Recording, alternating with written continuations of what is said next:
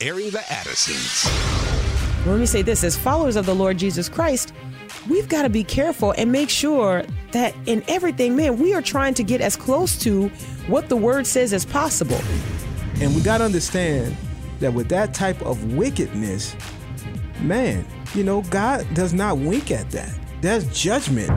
Promoting truth, wisdom, and empowerment. And you don't have shades of truth. You have truth or you have error. You have fact or you have fiction. And now we go into the thick of it. Airing the Addisons. On American Family Radio, thank you so much for joining us today. We appreciate it. I'm Miki. And I'm Will. And before we get into the program and kind of unpack what we want to talk about today, we want to invite our listeners to allow us to be a part of what would be the most significant actions that we could be taking right now, which is prayer and intercession. And we believe strongly in that. That's and we don't believe that that is like our last ditch effort. Amen. We believe that that really, truly is our first work, right? And Amen. then from there, the Lord tells us what to do. That's right. Right. But that's the first work. And then you get your instructions on what you yourself are to physically do. So Will the Great, let our listeners know what it is that we would like to do and how we hope that they would allow us to kind of partner with them in prayer. Yeah, like you said, prayer is not a throwaway thing, and you mentioned that prayer have been Googled, so much lately because of what's happening. And we want to dedicate a few days of the show next week, next Tuesday, Wednesday, Thursday, to praying for you, the listener, and anything that's on your heart. So we want to do that. And also talking to Abraham Hamilton III, he will be doing the same thing as well. And we want to take these prayer concerns to the Lord in prayer on the air. So what we want to do is there's a email that you can send to prayer@afr.net, prayer@afr.net. But if you will put in the topic line, airing the Addisons, so that we'll know that you're designating that for us, we would love for you to do that and do that and put your prayer request in the email. And we would like to take time on our show to pray, for those requests. And so that would be next Tuesday, Wednesday, Thursday. We want to do that. So if you send an email to prayer@afr.net and you put in the topic line, airing the Addisons, we would love to pray for you, for your family, for whatever's going on the air. And also we're going to be taking time next week to invite some guests on to help us to pray as well for our country and different aspects of things that's going on. So that will be happening next week. But if you want to send a prayer request to prayer@afr.net and you put in the topic line airing the Addisons, or you could put ATA, and we'll make sure that we get those and gather those. And next week, pray specifically for those prayer requests. So that's what we're going to be doing. And, prayer is powerful and effective. And sometimes, it's like we know a lot about prayer. We understand, but we never really pray. And it's like if we really understood what we're talking about, we would pray a lot more. And Pastor Joseph Parker always encouraged us in that manner to pray and the Lord, pray without ceasing. And so we want to do that and offer up our prayers to the Lord for what's going on in our country and in the world. Man, I think Pastor Joseph uses the illustration, and I may not be getting it exactly the way that he usually says this, but he says, like, if prayer represents our access to God, our communion with God, like the ocean of our access to God, why would we approach that with a cup? We should be coming with buckets. And instead, what we often come with is like a little cup of prayer, just a little bit. I'm just going to send up a little shout out, just a little prayer, but really understanding that we are talking to the Maker. And we're talking to the one who has granted us access to him through his son. Like he's not playing catch me if you can with us. Right. You know what I mean? Right. He has granted us access to him through his son, Jesus Christ. He wants to be accessed by us. And he made a way for that to happen. Yeah. Like it is profound how little we put value and stock in the kind of access that has been affected for us Yeah. because of the finished work of Jesus Christ. Yeah. It's astounding. And I think the only reason we don't talk about it more, I mean, just among believers, is because we just have diminished it outright. It's Yeah. just not even something we really talk about. So Yeah. anyway, this is a good opportunity for us to return to those foundations of our faith, which involve prayer, which Amen. involve seeking the Lord. And you've been saying something last couple of days, as we've been reading through the book of Acts, but how, the Holy Spirit is all throughout the building up and the establishment of the early church. Yeah. Yeah. Constantly speaking, constantly Yeah. working. It seemed good to us and the Holy Spirit. That's amazing. They were intimately involved. And the Holy Spirit was intimately involved in the building of the church, and he's still involved right now with the church today. And he's speaking and he's guiding Amen. and leading. And so we need not to downplay that at all. That's right. That's right. So one of the things, we got 2 calls yesterday that really stood out to us, and one of them we're going to replay for you today. But the other one I just want to reference and sort of use as a defense for this long form argument that we're about to make. This case, when I say argument, I don't mean like yelling. Right. I mean just the case that we're about to make for the Christian to follow the Christian's conscience wherever that is, and whatever that looks like. And I would like for the discussion to kind of stay there, because remember yesterday what I tried to do was make a case for my premise. Okay. Like my question was, it was broader and further reaching than just should churches be holding services. And again, I'm hoping that today's conversation does the same thing that the last 2 days of conversation have done, which is to say we have a bigger question than just what is happening right now and what are the things that we should do. We should be doing. I really think that Christians have to employ more discernment than just what we can hear and see right now. We have to ask the Lord to lead us so that we're always acting in accordance with the scriptures, which means that it's going to be transferable in every situation that we're in. Amen. In whatever setting that you find yourself in, when the word of God is your basis, we talk so much about having a biblical worldview, Right. but usually we think about that as it pertains to cultural activism. But no, that's your living. That's your life. Having Amen. a biblical worldview is how you live life. It's not just when you show up to protest. It's not just when you have to yank your kids out of school. It's not just when you are resisting curricula. It's not, in government and all of these things. No, it is how we, the average Christian living in America or wherever it is that you're living, it's how we execute life. And that is according to a biblical worldview. Amen. And that's what we try to focus on this show. So the topics that we discuss all revolve around what it looks like to live as a Christian authentically in 21st century America, or wherever it is that you are in the world. The rules don't change, right? That's right. And so our call yesterday was from our sister Michelle, who listens to us in North Carolina. And she said, and I'm just going to paraphrase here, but basically, can we have more conversations like this where, just the average believer is able to engage our friends and our families on where we stand on certain issues? Can we have more conversations where we are equipped to have just a very natural conversation about where we say we stand in culture? Because too often what we end up thinking is that that's the other person's job to make a defense for me, right? Like somebody else is supposed to make a defense for how I can live an authentic Christian life, when really, again, going back to Peter's first letter, by the time we get to 1 Peter 3:15, he says, be ready to give a reason for the hope that lies within you. Yeah. That is the culmination of some directives that he's given to the body of Christ, which is to live counterculturally. Yeah.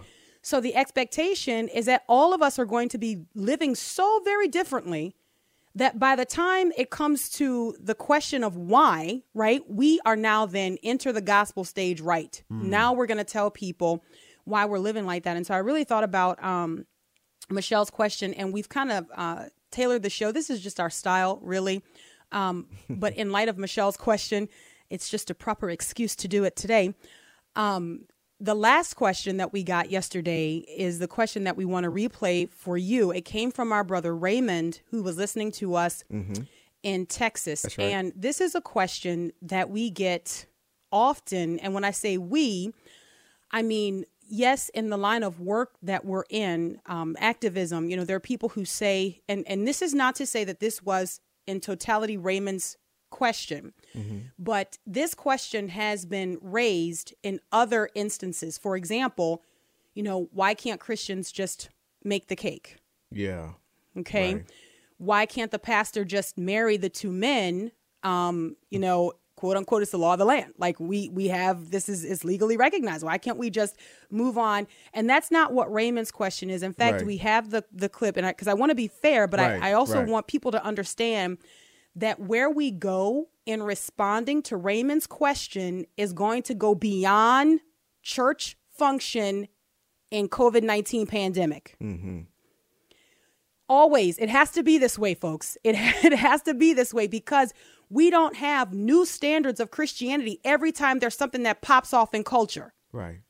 Do you understand how many Bibles would have to be rewritten in the last 2,000 years to deal with everything that, now we say this differently this way because of this? No, we have the one standard. It's the word of God. So that means it applies to all of these questions whenever they pop up in culture, wherever we're living. Okay. And so that's what we want to do. But first, let's do this. Let's just be reminded of Brother Raymond's question from yesterday. Here we go. All right, 30 seconds. Let's go to Raymond in Texas. Hi, Raymond. Hey, how you doing? Good, good. Hey, I'm going to be quick. Okay. Why do we have to wait? Why do we have to wait for this to happen? We've had all the freedom in the world to go to church, and we wait for now to get in an uproar because we're not allowed to go to church. God has given us the freedom for many, many years, and now Christians are having a fit because, and I'm a Christian, but the Word of God says obey the laws of the land, and also obedience is more than sacrifice. So we have to obey. I mean, believe me, we're struggling. Okay, so as everyone can hear, there is a great level of, and I use this kind of tongue in cheek, there's a high level of anxiety when that music starts, and I'm trying to think through, do I have enough time to give the answer that I want to give, that I would love to give, Right. Versus what the clock is saying, and what you guys can't hear is, bless his heart, Will the Great, yelling time cues in my ear. So I just want to bring you guys behind the curtain, it's okay? real because I even felt anxiety listening to that clip with the music Right in the there, it's background. like the music is playing. What are you going to do? And he knows I'm long-winded. He's like, she can't do it. I have to make sure she doesn't even try. All right. And so what's happening behind the scenes, is 15, 10, wrap it up. That's it. Come on. on. No, I'm just kidding. Now that's exaggeration for effect. No, but really, you actually sometimes, and our listeners will hear this, whenever you come in at the end, I'm giving all the trade secrets. Whenever you come in at the end and say through your microphone, okay, that's it. We're out of time. That means I have blown through all of the time cues. That's very rare, though. But it happens, but it's rare. It is you rare. Do a good job. But it does happen. Well, praise the Lord. But I just want people to understand, and I think people get this. They know, right? Because we got Exploring the Word coming after us. Like, excuse me, Pastor Bert, Alex. I'm sorry, guys. We had to finish up with Raymond's question, so we're going to start Exploring the Word in your second segment. We can't do that, right? We got to get out. Right. We got to get out. But our brother Raymond, and the question that he asked, and to be fair to him, I want to use his question as a backdrop, right? But I don't want to respond to him, okay, if that's okay. Yeah. And the reason for that is because I think that there are other Christians who have questions that are very similar to this. And so I don't want it to appear that I'm using an entire program, which would not be unusual, to respond to one person. Which I have done that. But let me just say this, just sort of at the beginning here. Right there. There's some music right there. So you guys just know what's happening behind the scenes. Will the Great's going to be giving me some time cues. So let me just say this. Christians are not waiting until now to, decry their religious liberties or anything like that. This is something that is ongoing. In fact, this is one of the reasons that we exist as the American Family Association, to remind Christians of the rights and of the liberties that we have, the freedoms that we have in this country, and to work to preserve those and to exercise those publicly. And so this is not something that's new where all of a sudden Christians are like, oh my goodness, So I think we need to be fair in that. But what I want to do is, again, I want to go beyond what churches should be doing right now. And I want to talk about how Christians live a biblical worldview in every cultural change that we ever go through. All right, Aaron the Addisons, American Family Radio. We'll grab the break and be right back. No weapon formed against me shall prosper. It won't work. No weapon formed against me shall prosper. It won't work. Say no. Welcome back to Aaron the Addisons on American Family Radio. We appreciate you more than we can say. I'm Miki. And I'm Will, and that's Fred Hammond. No weapon. That's an oldie but goodie. Yeah. It doesn't feel like it's that old, right? It really That's does so not. good. Yeah. No, yeah. All right. Welcome back. We appreciate you listening. The backdrop for the conversation is, for lack of a better way to just sort of encapsulate this discussion, it's civil disobedience. It's, when do Christians, and I know some of these are going to be buzzwords, I understand, but it's the best I can do, okay? The question is, when do Christians engage in civil disobedience? When is there righteous rebellion? When do followers of the Lord God do things that go against edicts, decrees, statutes, laws, things like that? And I can tell you for sure that throughout the show, I'm going to use these words interchangeably. I understand, as you might imagine, that they have different meanings. But just for the sake of conversation, for example, you may hear me say law when I'm actually not talking about a law. I'm talking about a strong suggestion. Okay. Yeah. So just know that I'm aware of that. But I guarantee you it's going to happen because even as we were preparing for this and talking about this, we found ourselves using them interchangeably. And you have to remind yourself that everything that we're talking about today, certainly in the United States of America, is not law. All right. We're not talking about law because the last time we all checked, I don't think that Congress made any laws regarding how we are to, quote unquote, shelter in place or, now, look, we have these what we hope are wise directives. Of course, many of us have ideas now about what we could have done differently. Right. Many of us. Right. Okay. And so there's a conversation that can be had around that. I'm looking at where we are. And again, the conversation was why are Christians now kind of, looking to, talk about their religious freedoms and all of that stuff. And I don't think that it's a cry of convenience. I think it's something that has always been in place and in mind of the believer. We are sojourners. So we're never 100% comfortable in any place because we understand that we're peculiar, we're different. And even those things that we could take for granted one day could be taken from us the next, right? Yeah. And so as Christians, we are very protective of that. So here is my response and the conversation that will kind of revolve around this. Our foundation is always the Word of God. Amen.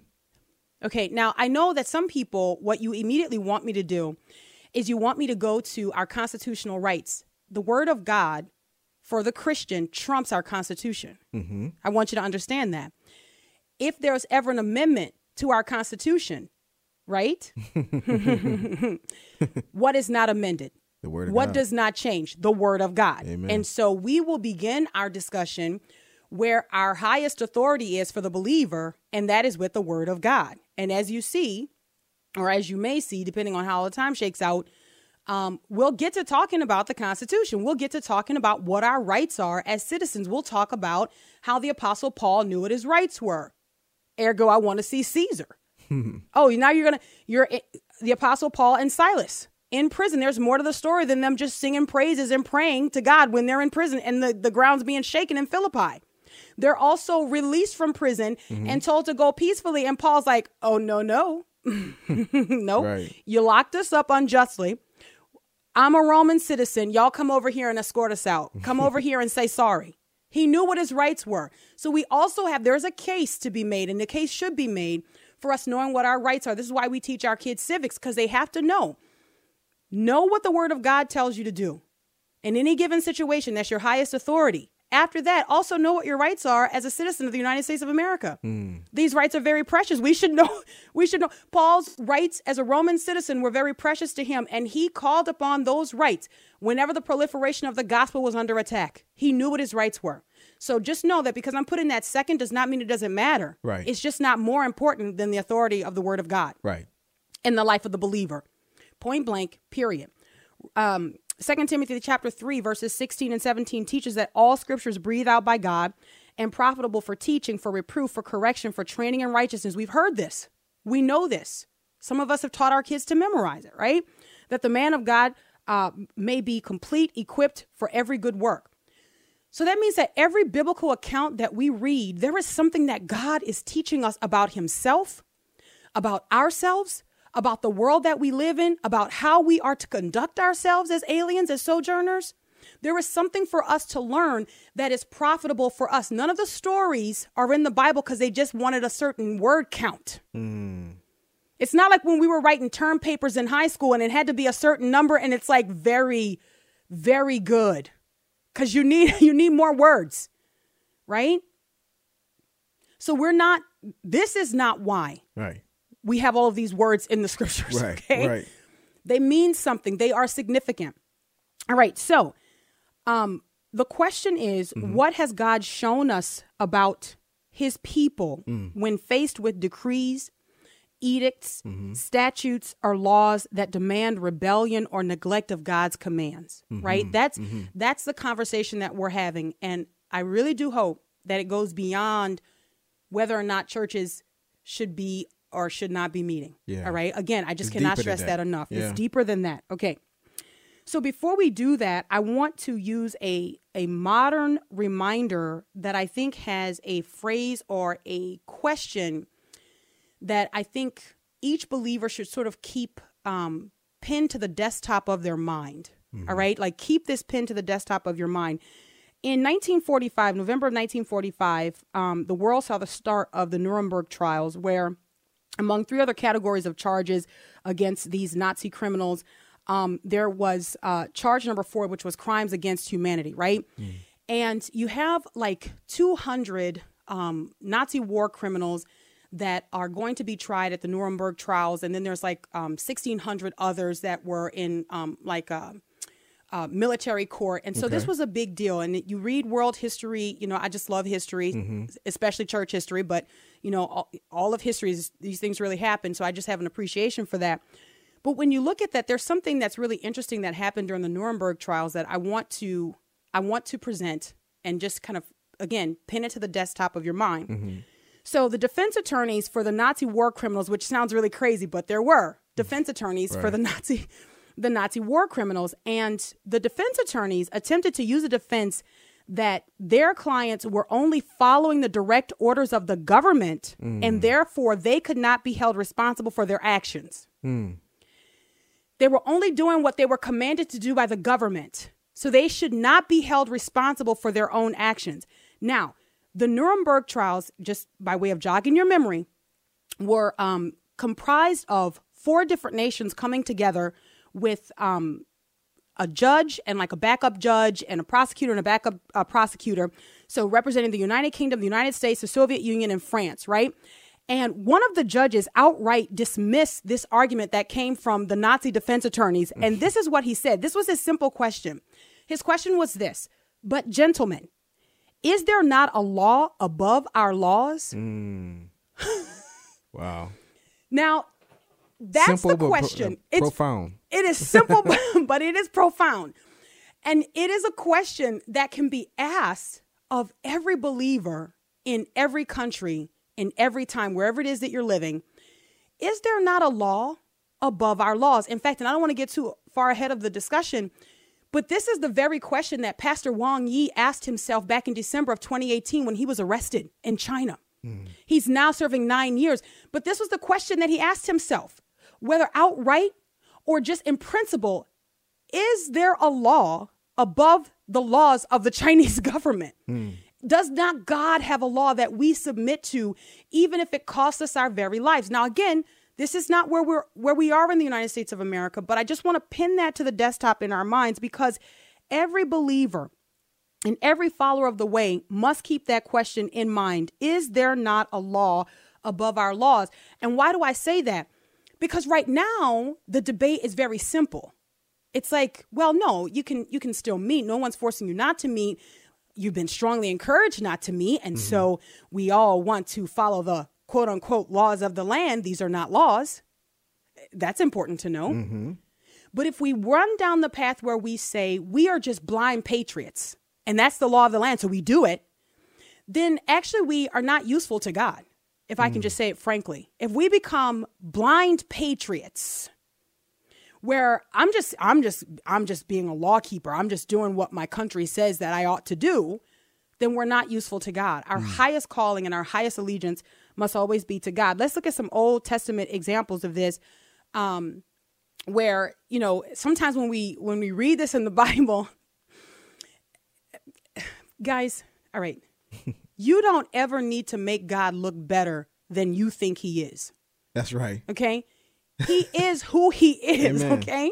So often we come across stories in the Bible, and then what we try to do is we try to soften God's appearance to us. So we try to make him better, right? We read something we don't quite like, or it causes great conflict because we're like, oh man, this is a seeming contradiction. Whenever you think you've come across a seeming contradiction on the part of the Lord God, when you're reading the scriptures, read it again, read deeply, and cross-reference. The Lord God is consistent. Understand what he has done. Amen. Understand what he is saying. There is no contradiction. The word of God does not contradict itself. So sometimes when we come across the scriptures, we do all kinds of gymnastics because we try to make it fit in our construct of how we think God should be perceived. To help us to feel better. To help us feel better. So, for example, it might sound something like this. A person says, on a scale of 1 to 10, how good do you think God is? And people always, what are you going to do? You're going to say 10. Well, what if I tell you Apple? What if I tell you he's not on our scale? Not at all. See, when we start using our scales to define God and our scales to determine what is good and what is right and what ought to be done, we're going to miss it every time. God blows the scale. He blows the Richter like it's done. You understand what I'm saying? Yeah. And we have to be okay with that. And if you come across things that are too difficult to understand in the scriptures, say, you know what? I don't really understand that, but I trust God. I know that he is I am. Amen. Amen. I know that he doesn't need anyone or anything to define himself by. He doesn't need a point of reference. He's the self-existent one. We got to get very comfortable with that, right? So in Exodus chapter 1, verses 8 through 22, you'll remember this is the story of the midwives. This sort of, announces the birth of Moses, right? Yeah. You're getting into now the birth of Moses. And you got the story of these midwives who are instructed by Pharaoh to kill all of the Hebrew boys when they're born. Okay? Because these Hebrews are going to keep multiplying, and we don't know what they're going to do with all of this manpower that they get. So you can let the girls live, but you got to kill the boys. And what does the Bible say? The Bible says in Exodus chapter 1, verse 16, the midwives are instructed, when you serve as a midwife to the Hebrew women and see them on the birth stool, if it is a son, you shall kill him, but if it is a daughter, you shall let her live. But the midwives feared God. Now that's not a throwaway line, That's a right? big phrase, statement. It's huge.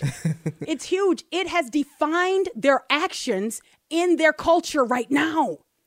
At this moment, their fear of God has defined their conduct. And the Bible lets us know that point blank right off the bat, right?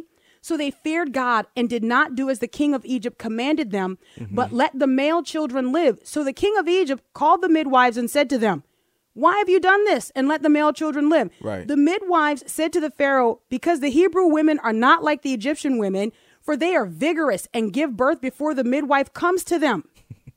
So God dealt with the midwives, and the people multiplied and grew very strong. And people say, well, wait a minute. That's not true. The midwives didn't tell the truth.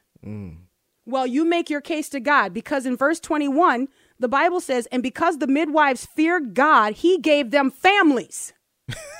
He rewarded them for acting against unjust statutes, laws, decrees that really go against your logic. Because, you know, the pious patriot says we must do what we are told. But the faithful follower of the Lord God says we will fear God rather than man. And we will see this repeated throughout the scriptures. So, Miki, we see it in the New Testament. Yes, go ahead. So right here, what do you say to the people that says like, well, you're overblowing? That's a totally different situation because you're talking about the debt of like baby boys as compared to people just not going to church, you know, and watching it online. There still is an online thing, because I know we say it's deeper than that, but I can just hear people saying, but that's not the same. That's a more. Yeah, I would say, hey, welcome to the program. Remember, this is not only what we're talking about. I'd say, hey, great, thanks. I'm glad you showed up. Like, take your binder out. That's not what we're talking. What we're talking about always is looking down the line at when we ration or reason away fear of God. Okay, then it opens, excuse the expression, a Pandora's box for everything else. Yeah, it's true. Okay, so yeah. Well, we're not going to kill these babies. Okay, because that's a big deal. You know, but down the line, do we get to the place where we say we're also, you know, not gonna hide Anne Frank? We're also we're gonna turn over the Jews to the Nazis because we gotta tell the truth. Yeah. Or do we see repeated precedent in the Bible that shows us over and over and over and over and over again, it is better to obey God than man. And that is the action that is presented before those words are even expressed in the New Testament. That's what people are doing. That's what Rahab the prostitute did when the king of Jericho was like, have the spies been here? Oh, no. Go run. If you start now, you can catch them. And they're up on her roof. And what does God reward her with? She's in the lineage of Christ. Wow. That's big time. All right, we got to grab the break. Aaron the Addisons, American Family Radio. We'll be right back.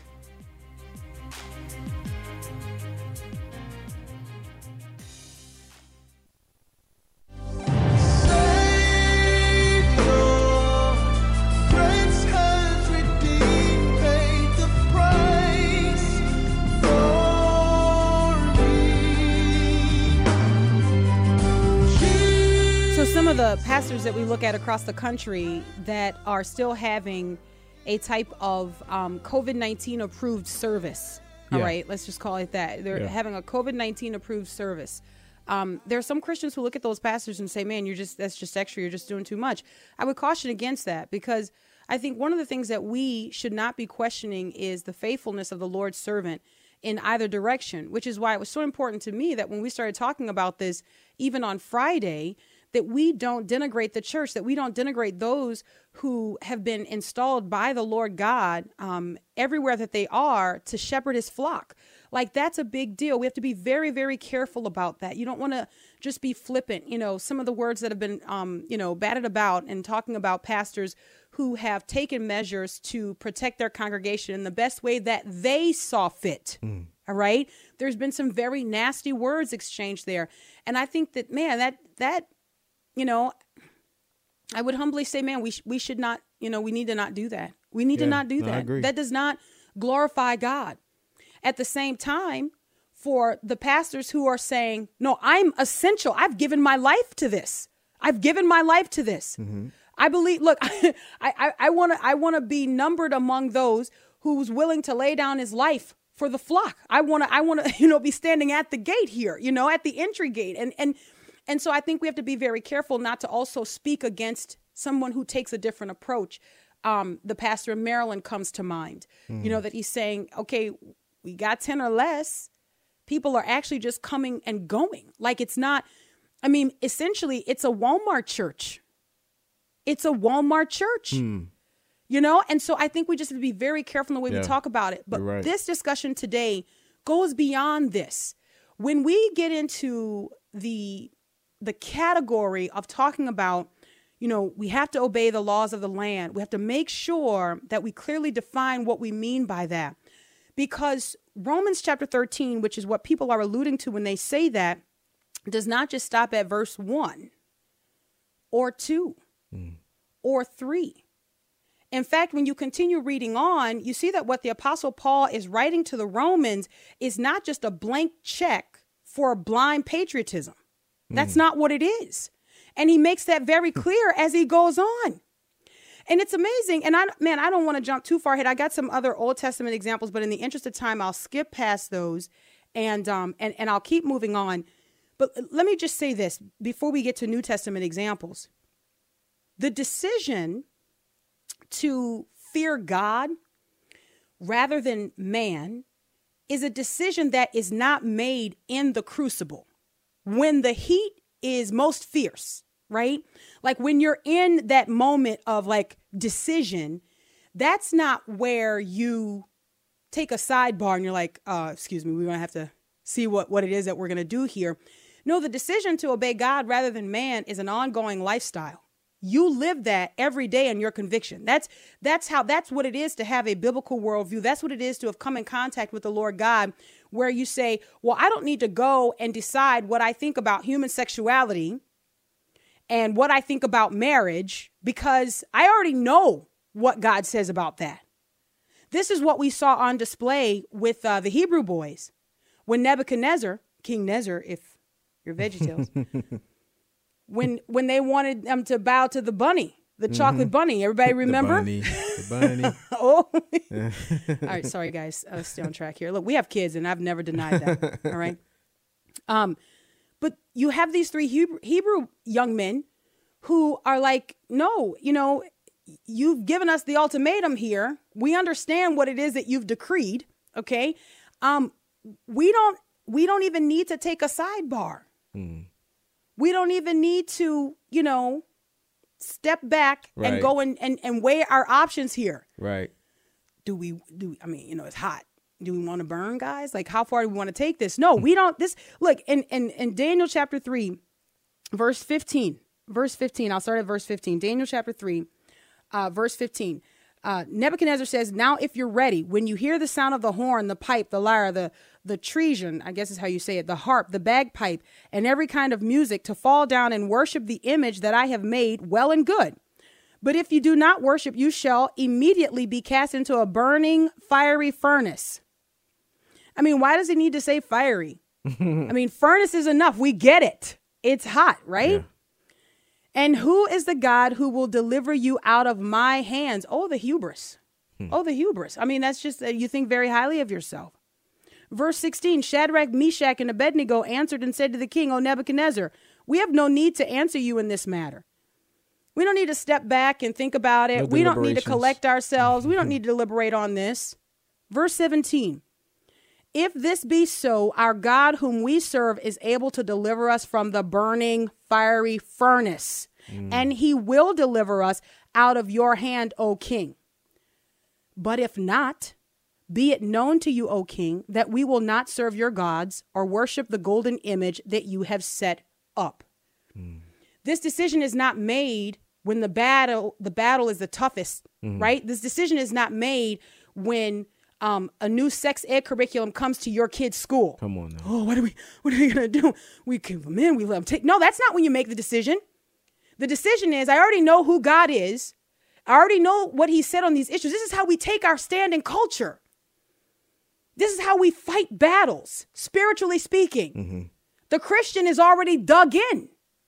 The Christian, I showed up dug in. Right? I didn't show up and then just get planted. No, I'm dug in.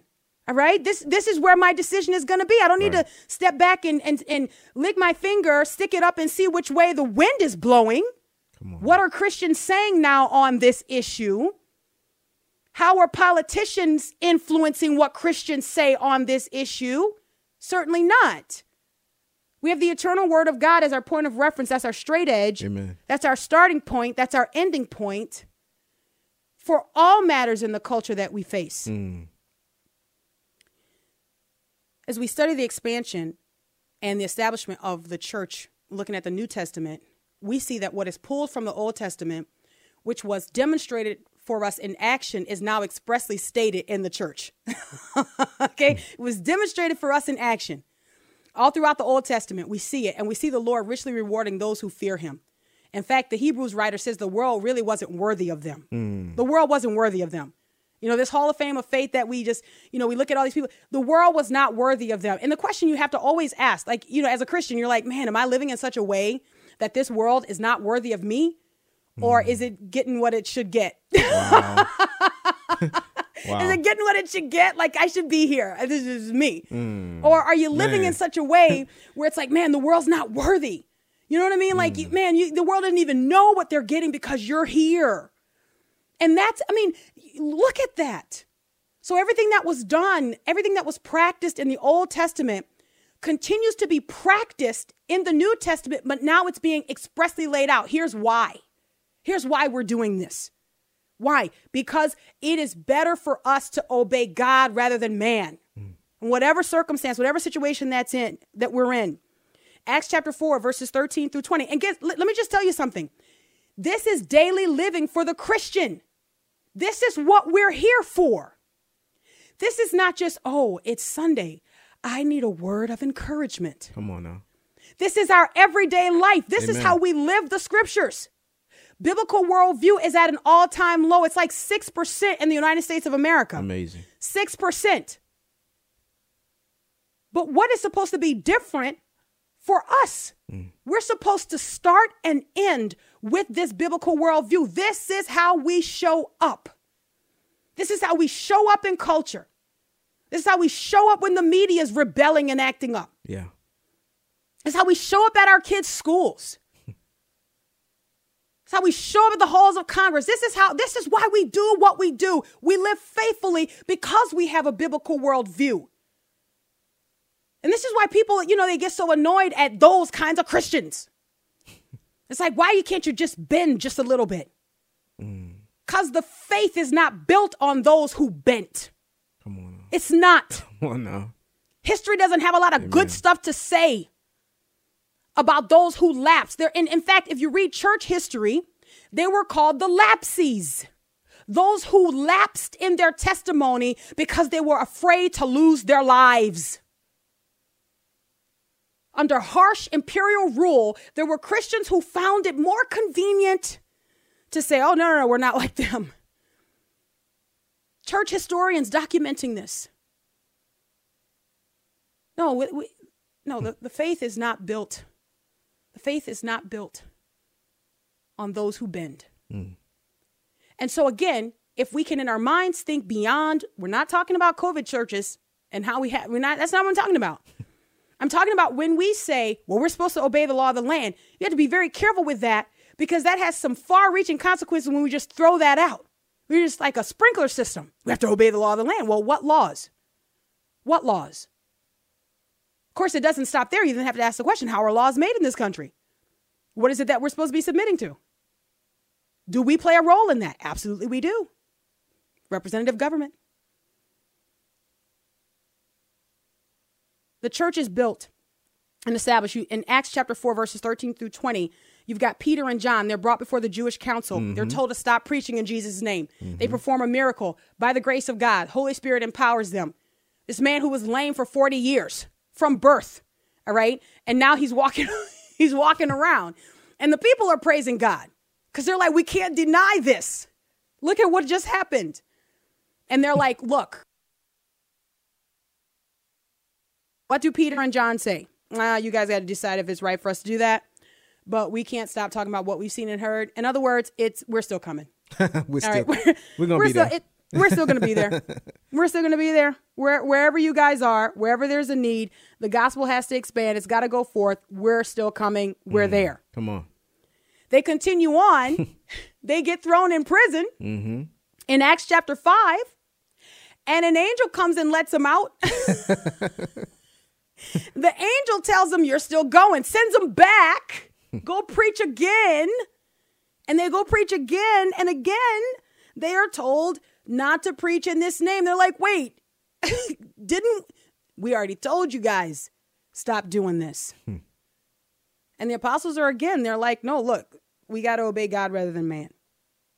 Which brings us in the final moments of this program to Romans chapter 13, verses 1 through 7. All right. Romans chapter 13. And let me say this too, because I love church history, and I read a lot of church history books, and I compare them, and just I like to have that straight little line from Acts, reading through church history books. I just love to do that. It's amazing to see what the Spirit of God has done to establish the church. Amen. It's amazing to see the different players, because the gospel didn't get to us via a Hail Mary. Right. It wasn't just like a long throw. It was like passed to us at this point, at that point, at this point. Involved. And it's a lot of people involved, and it's always been in peril. The gospel has never existed in safety. We got it because people fought to preserve it. That's right. And it wasn't easy. There's not this just a level of comfort where we, So look, in Romans chapter 13, verses 1-7, and people come to rest here and they say, we got to obey the laws of the land. And I can already see the clock here that we're running out of time, so I'm not going to really be able to unpack this as much as I'd like to do. The time that Romans is written, the time that the Apostle Paul writes his letter to the Romans, is around the same time that the Apostle Peter is writing his first letter, right? They are both writing these letters under Nero, all right? Nero, the one who is responsible for Rome burning and then blamed it on the Christians. Nero, who dressed a man up like a woman and married him. So now think about that when the Apostle Paul is writing against homosexuality in Romans 1. Man. Think about that. And in fact, so they're not saying just do everything that the governing authorities think you ought to be doing. That couldn't possibly be what they're saying. I mean, it would be ridiculous for us to think such a thing, because Paul is not sideways. Look, in Acts chapter 13, verses 1-7. Let every person be subject to the governing authorities, for there is no authority except from God, and those that exist have been instituted by God. Therefore, whoever resists the authorities resists what God has appointed, and those who resist will incur judgment. For rulers are not a terror to good conduct, but to bad. Would you have no fear of the one who is in authority? Then do what is good, and you will receive his approval. For he is God's servant for your good. But if you do wrong, be afraid, for he does not bear the sword in vain, for he's a servant of God, an avenger who carries out God's wrath on the wrongdoer. Most people stop there and they're like, see, we got to do what they say. Keep reading, my friend. Keep reading. Verse 5, therefore one must be in subjection not only to avoid God's wrath, but also for the sake of conscience. Oh, wait a minute here. So we have to care about what God says as well?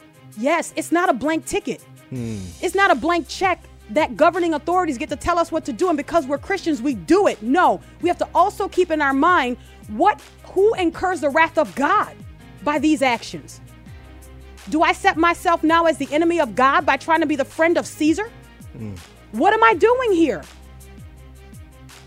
Man, I wish we had more time, because I wanted to scratch the surface. I wanted to remind you of Pastor Wang Yi. I wanted to remind you of his letter written 15 months before he was sentenced to 9 years in prison. Man, how he talked about the gospel of disobedience. We don't even have time for it. Will's yelling at me. We got to go. Aaron the Addisons, thanks for listening. Until tomorrow, Lord willing. God bless.